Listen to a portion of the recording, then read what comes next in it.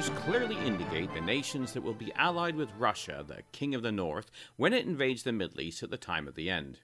We read in Daniel chapter 11, verse 40 to 43, "At the time of the end shall the king of the south push at him, and the king of the north shall come against him like a whirlwind, with chariots and with horsemen and with many ships, and he shall enter into the countries and shall overflow and pass over.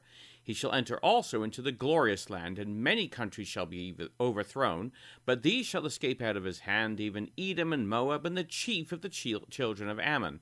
He shall stretch forth his hand upon the countries, the land of Egypt shall not escape, but he shall have power over the treasures of gold and silver, and over all the precious things of Egypt.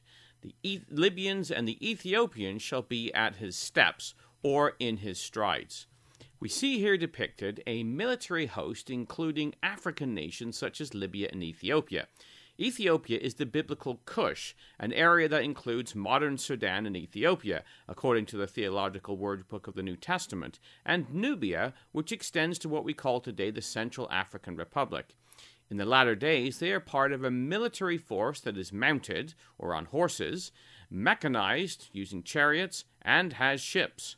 Ezekiel describes a similar scene in chapter 38 in verses 4 to 7, where we read, "I will turn thee back and put hooks in thy jaws, and I will bring thee forth, all of thine army, horses and horsemen, all of them clothed with all sorts of armor, even a great company with bucklers and shields, all of them handling swords, Persia, Ethiopia, and Libya with them, all of them with shield and helmet.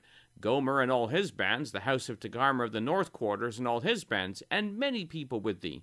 Be thou prepared, and prepare for thyself, thou and all thy company that are assembled unto thee, and be thou a guard unto them." Well, again, this is a military host that has been armed with all sorts of armor, and that includes the Persians, Ethiopians, and the Libyans. A preparation has taken place both of Rosh and also of her company.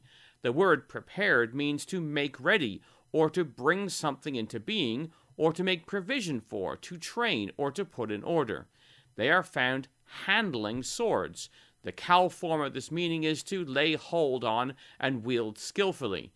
This requires both being armed and trained. So what is interesting is the increase in Russian military activity in the area of the Kush. Back in November, following Lavrov's tour of Africa, the following was reported in the Zimbabwe Herald. Russia has a notable military influence in Africa, both in terms of boots on the ground and military transactions with states. Russia is the second largest exporter of arms globally and a major supplier to Africa. Despite the controversy and moral issues around this, Russian weapons are often the ones showing up in countries under arms embargoes. It is likely to remain one of its comparative advantages. Many African countries attend the military games hosted by Russia, either to participate or observe. Russia provides large numbers of troops to UN peacekeeping missions. In fact, Russian peacekeepers in Africa outnumber those from France, the UK, and the US combined. End quote. This was elaborated on this week in an article in the African publication Citizen, where it ran an article entitled "Central Africa Army Head Came to Russia for Training." The article stated, Moscow has already supplied weapons, military officers, and at least 117 military trainers and a security advisor to work with President Faustin Arcade Tudera. As of this month, 1,300 of our Army's soldiers have been instructed and trained at a Russian facility in the CAR. Minister Marie Noel Koyara told Russia's RIA Novosti news agency. Our head of the general staff has himself been training in Russia, she added without providing further details. End quote. Well, what is fascinating about this is the words of Ezekiel. Be thou prepared and prepare for thyself, thou and all thy company that are assembled unto thee.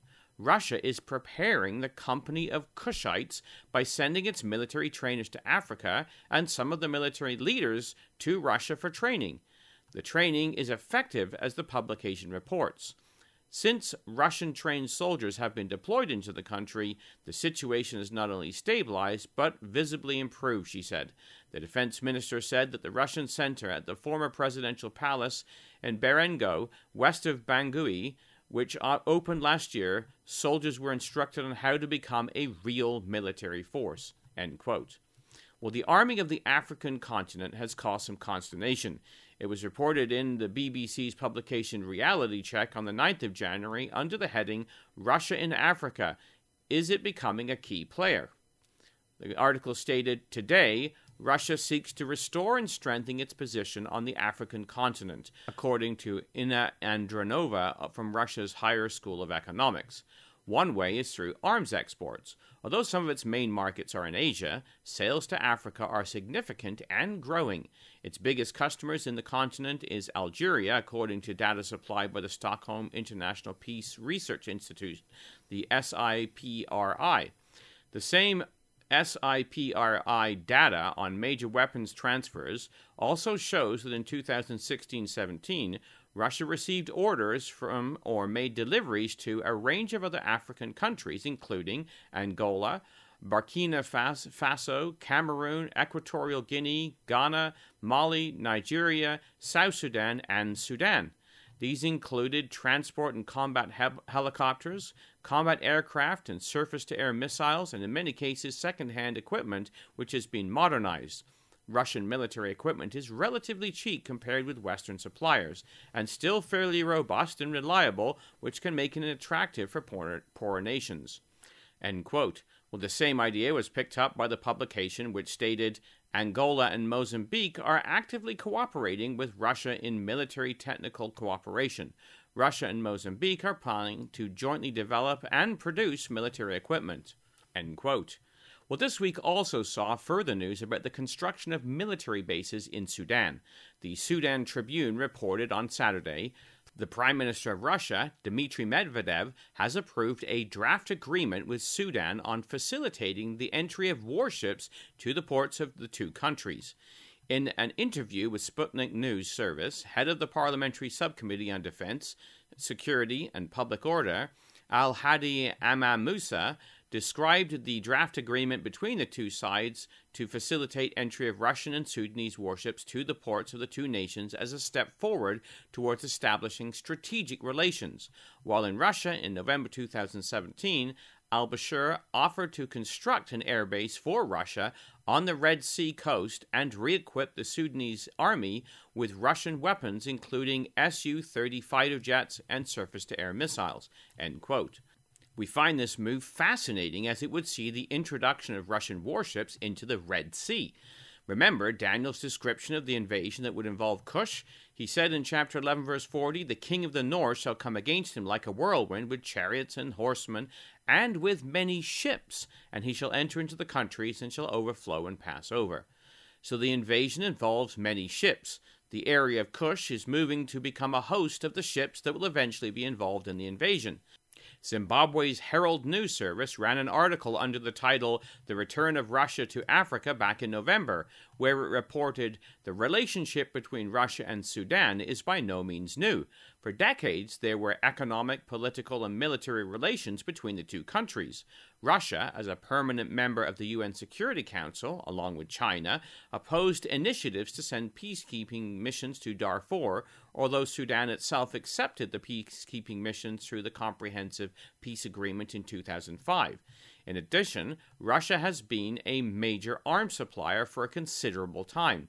President al-Bashir recently announced that Sudan and Russia had agreed on a program to boost Sudan's military capabilities. The plan aimed to enable the Sudanese military to counter any threat.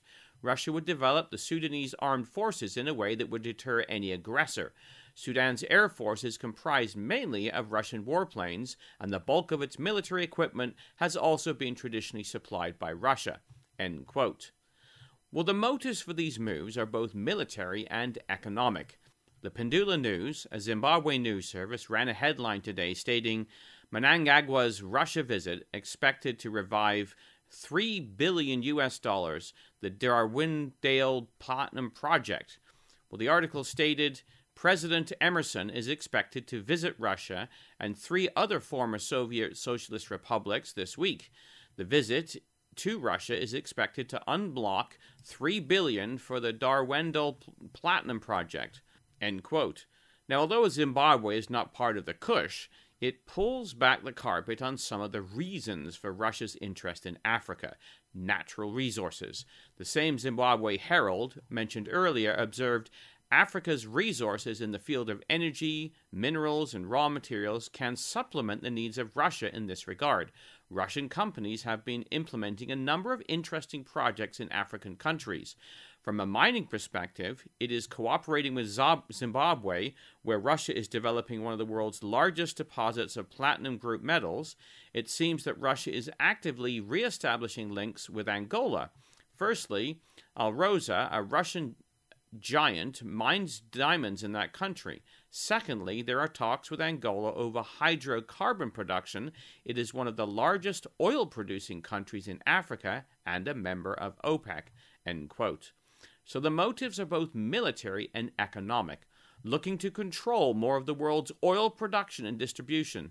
Now, this completely makes sense as to why it is so interested in Africa. Russia's economy is built on oil, and the more of the oil market it controls, the higher the price of oil will be.